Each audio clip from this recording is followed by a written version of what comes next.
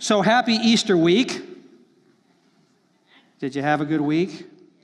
So I want to propose to you this morning that if Easter Sunday was an explosion, then what follows is actually an infusion. I want to propose to you that if resurrection was this massive announcement, like voices singing and choirs belting out this wonderful news, He is risen, and everybody, and last Sunday was great, and we had great fun, then I want to propose to you that transformation that comes from resurrection is actually an intimate meeting with a friend for coffee. See, we lean toward this idea that resurrection power changes our lives with this massive, immediate personality change and a correction in our lives. And if we don't suddenly have this massive change, then we say the whole resurrection power thing, we're not doing it right. But I want to propose to you this morning that faith in a resurrected Jesus is not so much us doing it right, but that something right is being done to us. And there's a really, really big difference in that. So here's a brief story to support that Jesus himself tells, and we're walking through several weeks of stories that Jesus told that deal with how we get resurrection life infused into us. And so Jesus does this. Jesus also used the illustration that the kingdom of heaven is like the yeast a woman used in making bread. And even though she put only a little yeast in 3 measures of flour, it permeated every part of the dough. So I want you to catch this because I don't want you to miss this juxtaposition of what he's saying of the size. He said, there is this little bit of yeast. And I don't know much about baking, but as I understand it, that some people call it the starter, and it's the dough off the last batch that was used, and now it is been set aside so that it ferments, and it's just a small amount. And he said there's this little bit of yeast, and then he said there's these 3 measures of dough, and for us to understand, this is more than mom getting up on Saturday morning to make a few cinnamon rolls. This is a massive amount of dough. This woman is going to bake. She is a baker. She's going to go sell this bread.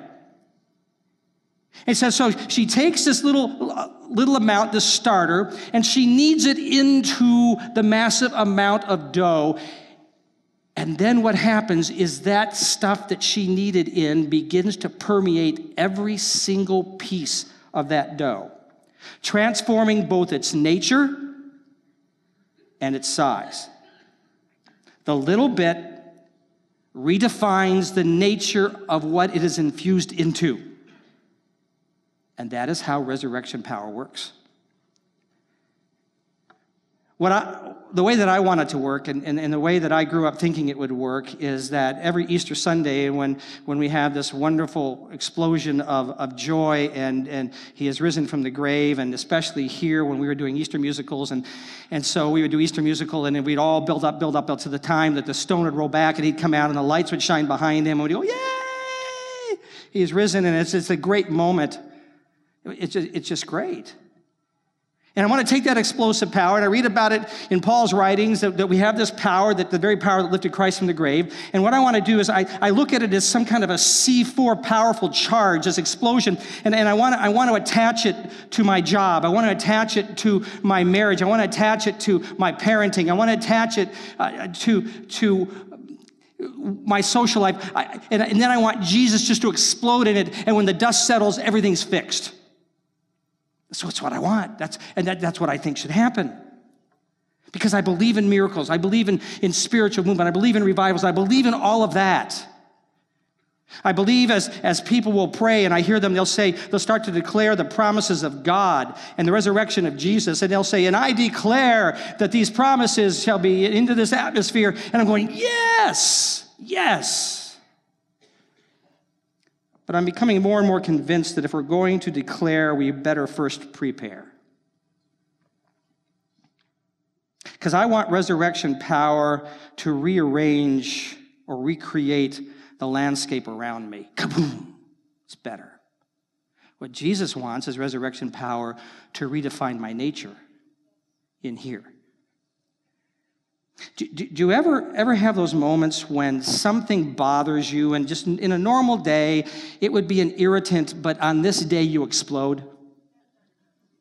So maybe you've been sleepless all night, and there's just stuff weighing on you from work, and it's just, you keep waking up, and you can't go to sleep, and it's just worn you out.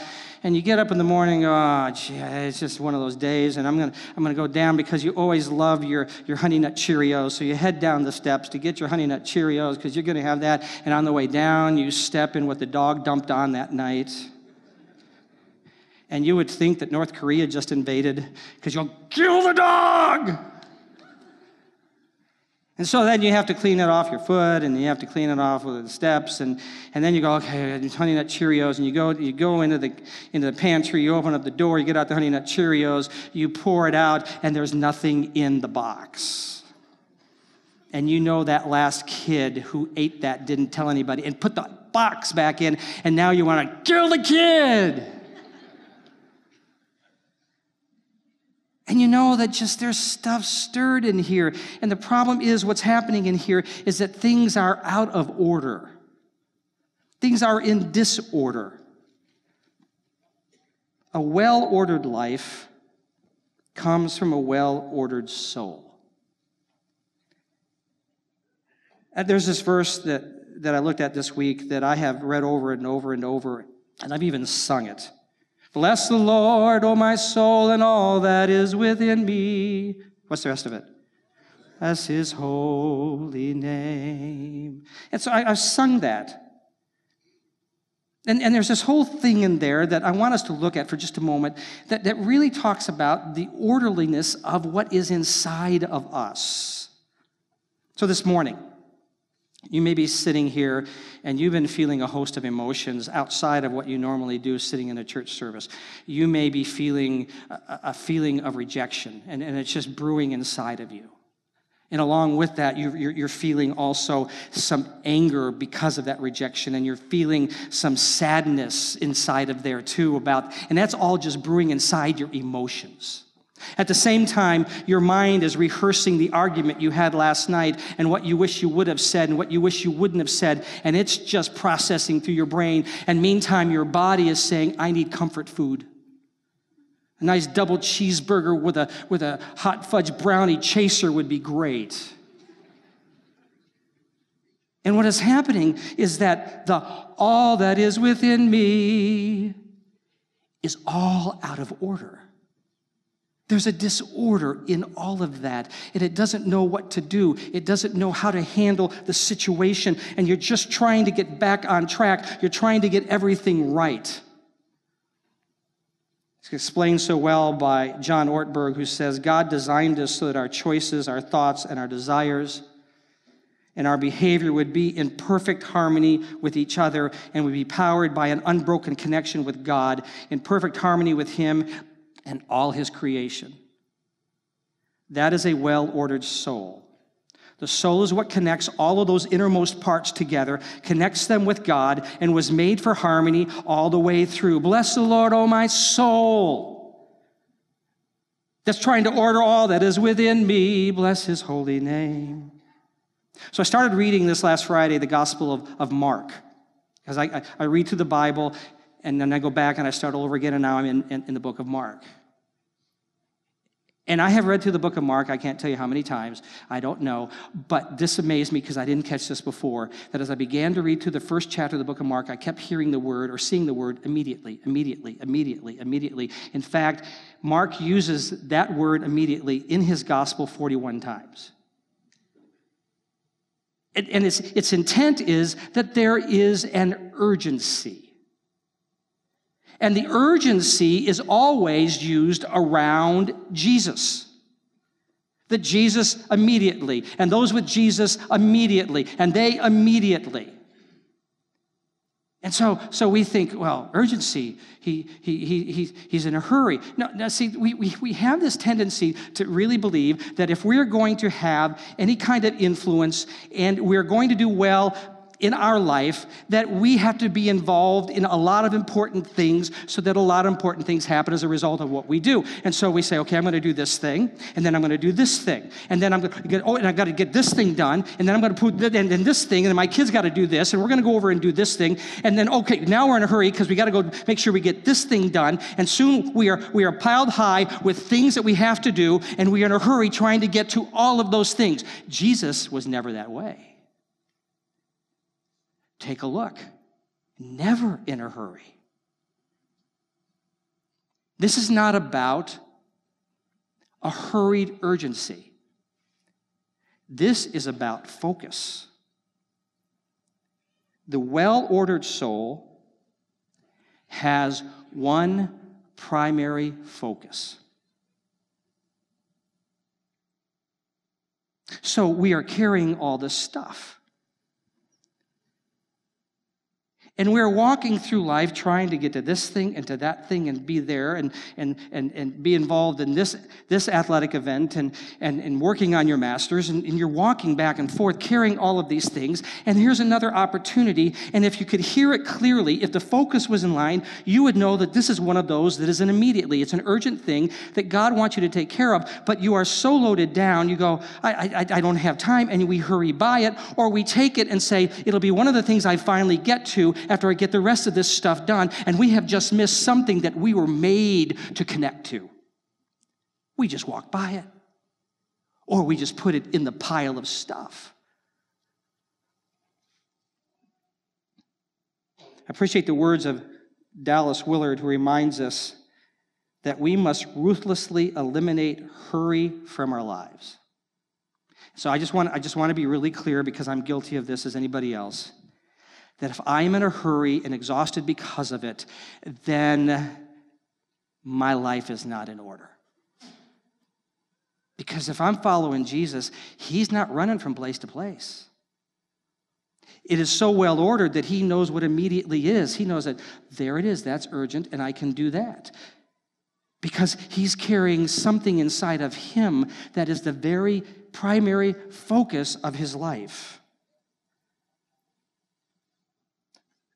So if I'm going to be able to take care of this, then somehow I've got to start unloading all this stuff. And what do you unload? Because we look at it all and go, well, that's important, and I got to do that, and I got to do this. So how do I know what should be in the very center of my soul? And I want to encourage you to do this. Decide what is the thing we could live off of if it was the only thing we possessed. Because that, my friends, that is the yeast that will permeate everything else. What is the one thing that you could live off of? The only thing that you would possess, and that thing would make you happy. That thing would give you joy. That thing would go, oh, it's just so right. As a follower of Jesus, as one who wants the power of the resurrection, and how many of you in this place would say, yeah, I want that power that lifted Jesus from the grave. I want that in my life. Yes, okay. So here's what I think, and I want to use the words again of Dallas Willard, and he phrases it so well. This is what I think should be the center. This should be in the middle of our soul. This is what should permeate everything that we do. He says this: you must arrange your days so that you are experiencing deep contentment, joy, and confidence in your everyday life with God. You must arrange your days so that you are experiencing deep contentment, joy, and confidence in your everyday life with God. You say, oh man, I'm not very content. I'm not content with my job. I'm not content with the disharmony in my marriage. I'm not content with the habits that I can't break. Now, understand, it's not that you arrange your days so that work is great or you have a great sex life or that you feel good about yourself. This is about contentment. This is about joy. This is about confidence in your everyday experience with God right now. That is our primary focus.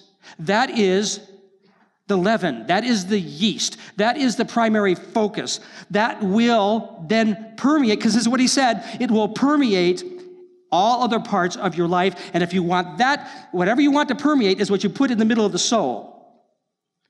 Because that is what then will redefine our jobs, our marriage, our habits, our sex life, our self-image. All of that gets redefined by what is infiltrating and what is moving in and permeating all that we are.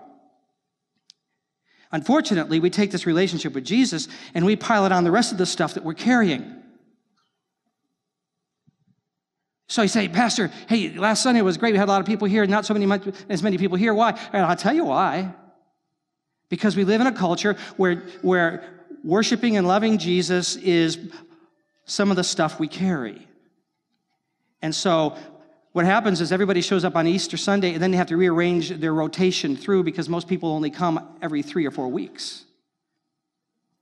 And so this is what happens. And so we take this thing with Jesus, this relationship with Jesus, this love with Jesus, this focus on Jesus, and we put it as part of what we do, when in reality, it should be the center of everything we do, because it is that which redefines our life. Now, if we're going to do that, let me give you some practical guidance here. We must accept this, that the soul needs a keeper. Someone needs to keep the soul, and who is that? Who does that? No, not Jesus, you. You guys sound like you've been to church. What's the answer? Jesus, Jesus, Jesus. It's like the old story of the guy that's teaching a bunch of kids, and he's got them seated with him, and he's saying, okay, so now there's this furry little animal that has little ears and a bushy tail, and it stores up nuts for the winter. Who knows what it is? And nobody says. He says, so he describes it again, and nobody says what it is. And finally, little boy raises his hand. He said, Jason, what is that? He says, well, I know the answer is Jesus, but it sounds a lot like a squirrel. So here's the deal. The answer there is not Jesus, it's you. You are the keeper of the soul. And we think that whatever we're feeling inside is uncontrollable.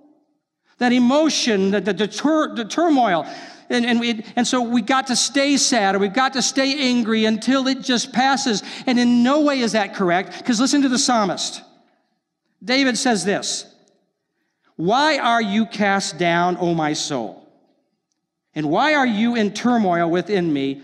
I'm telling you, you hope in God, for I shall again praise him, my salvation and my God. He speaks to his soul. This is not self-talk. Self-talk is how we just talk to ourselves. Self-talk is riding on Peach Street, and you get behind those people, and you know what you say in your self-talk. Because everybody else is a jerk on that street except you. Or you say to yourself, that was a stupid thing to say. Why would I say that? And you're self-talking. This is not self-talk. This is soul talk, because soul talk is a part of me that is in connection with God. And I'm speaking to that part that is God present. So one day, I got angry at Pam, and she said, what's wrong with you? I don't know. Because it's one of those stupid little things that just maybe an irritant, but it's not a big deal. And suddenly I make it a big deal. And she said, what are you doing? Hey, I'm your pastor. Be quiet. That doesn't work. Because she'll vote me out. So I go in, and I'm taking a shower, trying to just figure out what's going on, and just the hot water hit me and just kind of relax. And so I do some soul talk. Hey, soul, why are you angry? And there's this God thing happening in there. And out of that beginning, I get this sense of the word fear. And I say, soul, why are you fearful? And then I begin this journey in the shower. As it begins to go deeper into stuff, as I'm talking to my soul, that I realize, as David said, why are you in turmoil? That word turmoil is a really interesting word. There are times that I'll be in a grouping of people. It could be a conference, it could be a wedding reception, it could be whatever, and everybody's talking, but no one's listening. They're just all talking, and you start to get this humming noise. And in the room, you can just hear a pitch. And And sometimes Pam will get mad at me because I'll hear that and I'll just start going, what are you doing? I'm just talking like everybody else. She stopped that. Well, they don't know. Because it's nonsensical. That is the word turmoil. It actually has the word hum as its base, meaning that there's some kind of disorderly thing happening inside of here that is just this disorganized hum, and it needs to get aligned. Soul, why is there this commotion? So then I have to respond back and I have to say, because here's what I know. There's stuff inside that is out of order. And it's out of order because that stuff has never had a direct connect or a confrontation with the resurrected Jesus. If it is a fear, then Jesus and that thing have got to get together. Because what is happening is that I still have control of it, and it's not going well. That I don't have faith in him for that thing, and I have to work that through until I can come to peace with that, where I can say, if he can rise from the grave, he can take care of that thing. But as long as I let it stay in there and it does not confront, it is this turmoil, it is this commotion, it is this hum that is disrupting me, and every once in a while, it'll start to come out, and my wife will go, why are you that way? And then I've got to start working through it. So then I've got to say to my soul, wait a minute, soul. We need to put our hope in God. We need to focus here because he is my salvation and he is my God. See, a counselor or a friend or a companion can help lead you there, but you are the only one who can address your soul. You're the only one who can give directions to your soul. You're the only one that can say, this is what you will do in connection with God. Which means we've got to do this. We've got to keep our souls centered in the right place. Because whenever I feel anxious, whenever I feel selfish, whenever I feel lost, it's because my soul is not centered where it needs to be. So David was a great king in Israel. His son Absalom thought that Absalom, would make a better king. So he engineered a coup against his father. And there's this unwritten law that if you take over a kingdom, you kill that king so that he's not a threat to you anymore. And David understands that, and his son's bringing troops in, and he doesn't want to fight his son. So he says to his court and his generals and his entourage, he said, we got to go. And David, who's to be anointed king of Israel and has been, now leaves the city. Now, as he's going out, he comes across a guy named Shimei. Shimei was part of the family of the previous king before David, named Saul. He believes that David took over the throne and engineered a coup, and therefore he is angry. Still angry at David. So as David, the king of Israel, is walking out with his generals and his bodyguards, he starts throwing stones at David and dirt at David and cursing him. He has words like this: the Lord has repaid you for all the blood you shed in the household of Saul. The Lord has handed the kingdom over to your son Absalom. And David's general says, do you want me to go cut off his head? And most of us would go, yeah. Now listen to David's response. No, the king said, who asked your opinion, you sons of Zeruiah?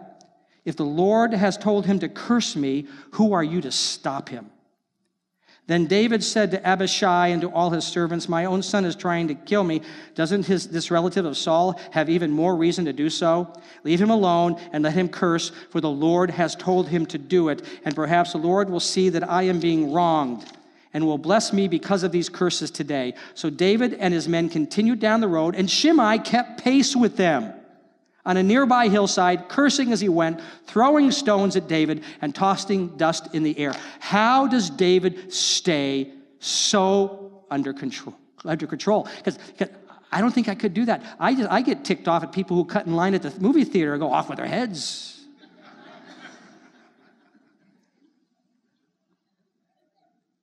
Well, the key is the next verse. The king and all the people with him arrived at their destination exhausted. Yeah.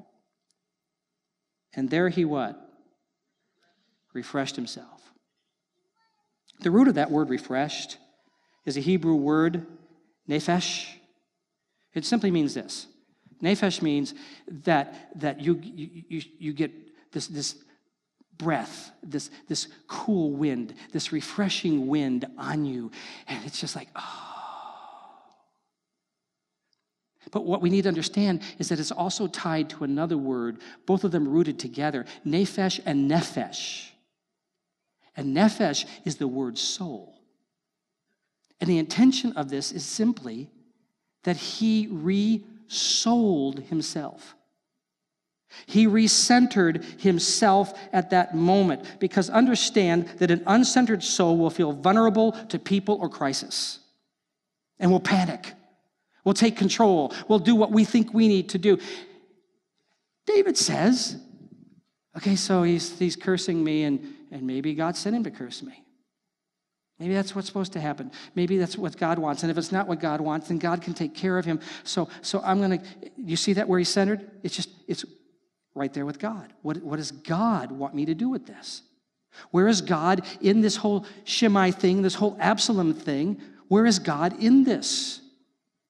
I'm not going to fight my son and kill him, so I'm going to move on, because that's what I think God is in this. I'm not going to curse this man back. I'm not going to send my general up to cut his head off. I am not going to act in a negative way, because I am centered on who God is in this moment, at this time, and always what he wants. David arranged his days so that he was experiencing deep contentment, joy, and confidence in his everyday life with God, no matter who or what was attacking him. He was centered. There's this great description of someone who's centered in Jesus, because when you're centered in Jesus, you can never tell what Jesus is going to do. The guy's name is Mike Yaconelli, and I appreciate what he says. Listen to this. I want a lifetime of holy moments. Every day I want to be in dangerous proximity of Jesus. I long for a life that explodes with meaning and is filled with adventure, wonder, risk, and danger. I long for a faith that is gloriously treacherous. I want to be with Jesus, not knowing whether to cry or laugh.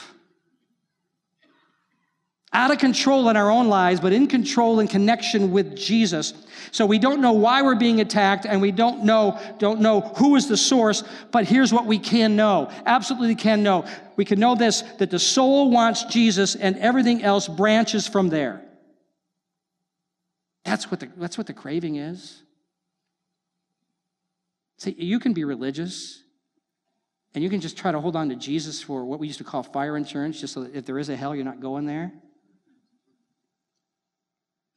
But man, why would you miss this whole thing you were created for, which was that he would become your primary source, your primary view, your primary focus, that is the thing that you do, and that permeates the rest of your life so that you end up where you need to be and how you need to be.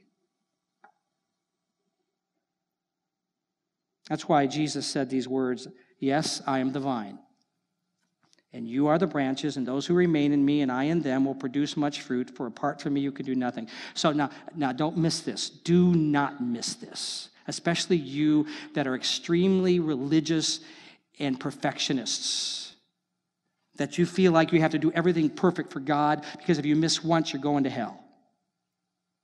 Or you're not going to be blessed by him. Listen to this. Bearing fruit means that I will do something significant for God and for other people, and I don't have to try that hard to do it. What I need to do is just make sure that I'm remaining in Jesus, that I live intimately with Jesus from one moment to the next, so that I am ready for the immediately. That I don't have to carry all this stuff. I only have to carry this wanting to be with Jesus, and I stay focused on that. And then today, there will be an immediately. So today, before I came in here, I'm saying, God, whatever you want to do in this service today, I want to be ready for the immediately. I don't have to carry all the other things that people want me to do. I only need to do what you want me to do today. And so I'm going to try to be really aware of that so that whatever that thing is, that I'm walking back here and I run into a friend and I ask her how she's doing and she said, my back's hurting. And the immediately is, pray for her. Take care of that. I could be running all over the place trying to do things, but God says, no, let that stuff go and just be aware of the immediately. That's why the King David wrote these words. Psalm 16:8, I have set the Lord what? Always before me. Not just Sunday morning till noon. Not during your devotional time.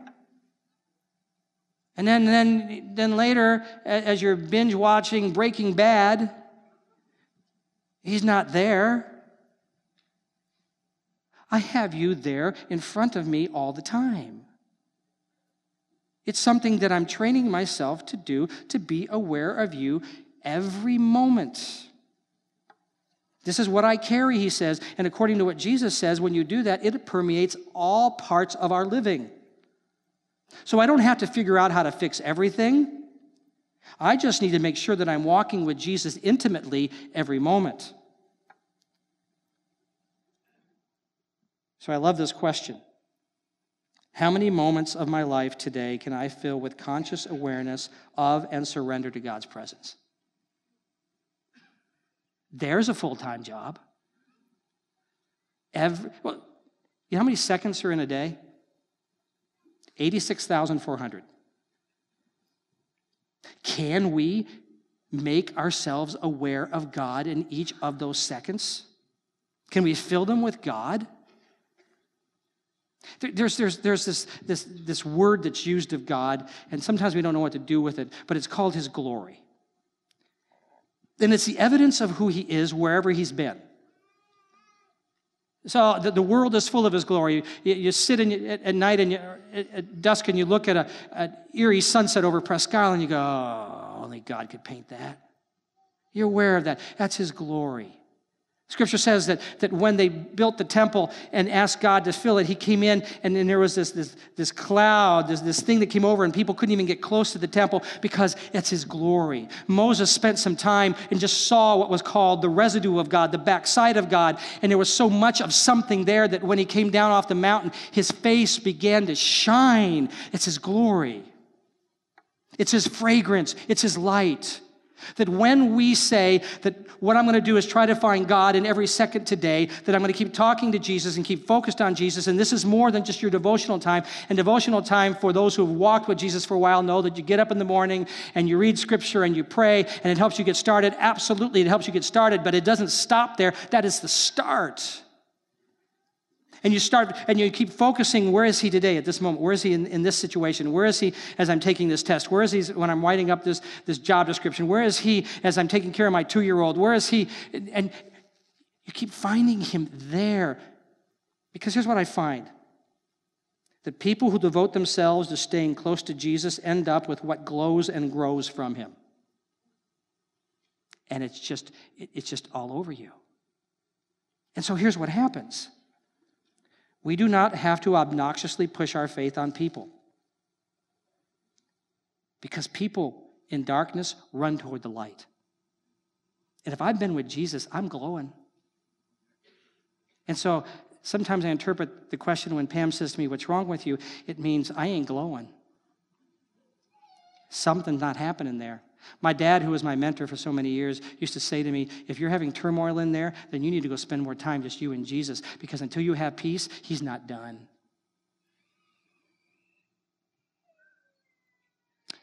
We don't even have to try to sin less. We just will. See, I got to quit thinking, I can't do that, I can't do that, I can't do that sin, I can't do that sin, because what happens when you do that? What are you thinking about? The sin. I mean, that's like being on a diet and saying, I will not eat Krispy Kreme, I will not eat Krispy Kreme, I will not eat Krispy Kreme.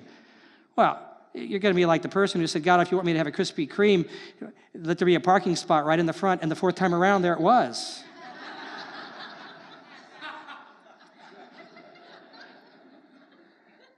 Say, I don't want to do that.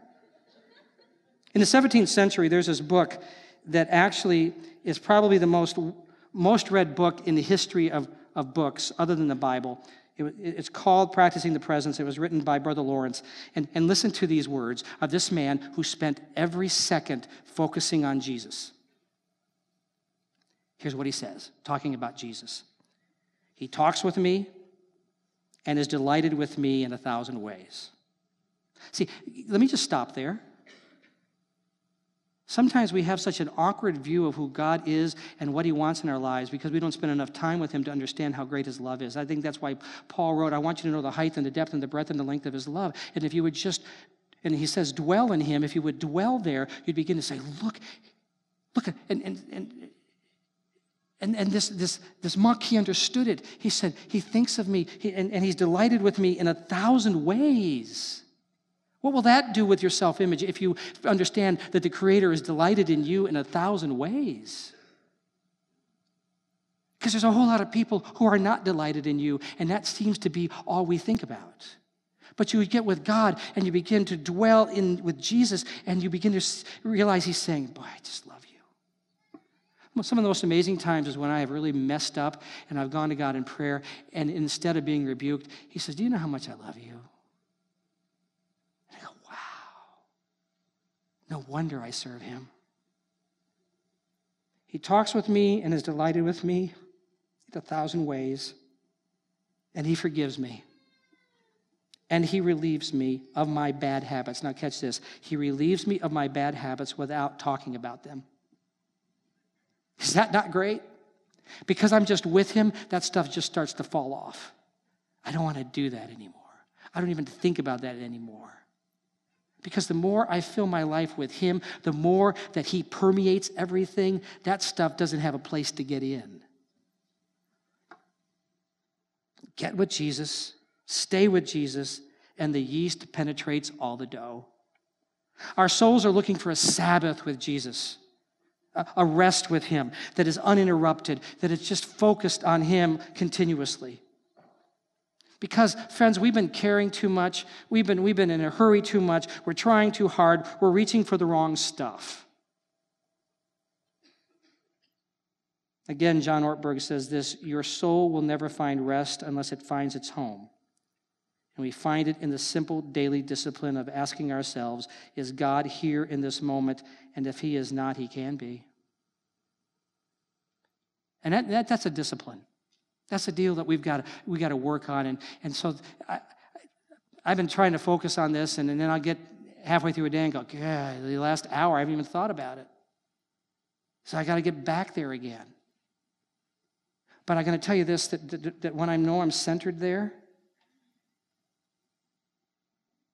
there is this stability. There is this faith. There is this lack of fear. There's this lack of condemnation, guilt, and failure. There is this stability. There is this faith. There is this strength. There is this understanding that he is doing something amazing in me and around me. Get to this one purpose and focus there, and we'll discover that our life is being redefined. It's just growing in us. And that is resurrection living. Would you stand?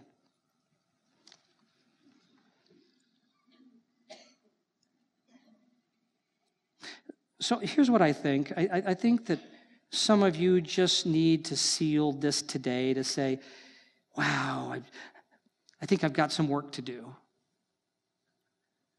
And the work is just to figure out how to get close to him. And if you say, I don't even know how to do that, we've got plenty of mentors and people. And if you'll just get a hold of one of us, we'll get you connected to somebody who'll sit down with you and walk you through how you begin that process.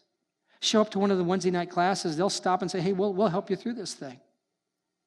So I'm going to ask right now that our elders, prayer team, council member, spouses, whoever is here to pray this morning would just come and come to the front here and face you. So just come right now.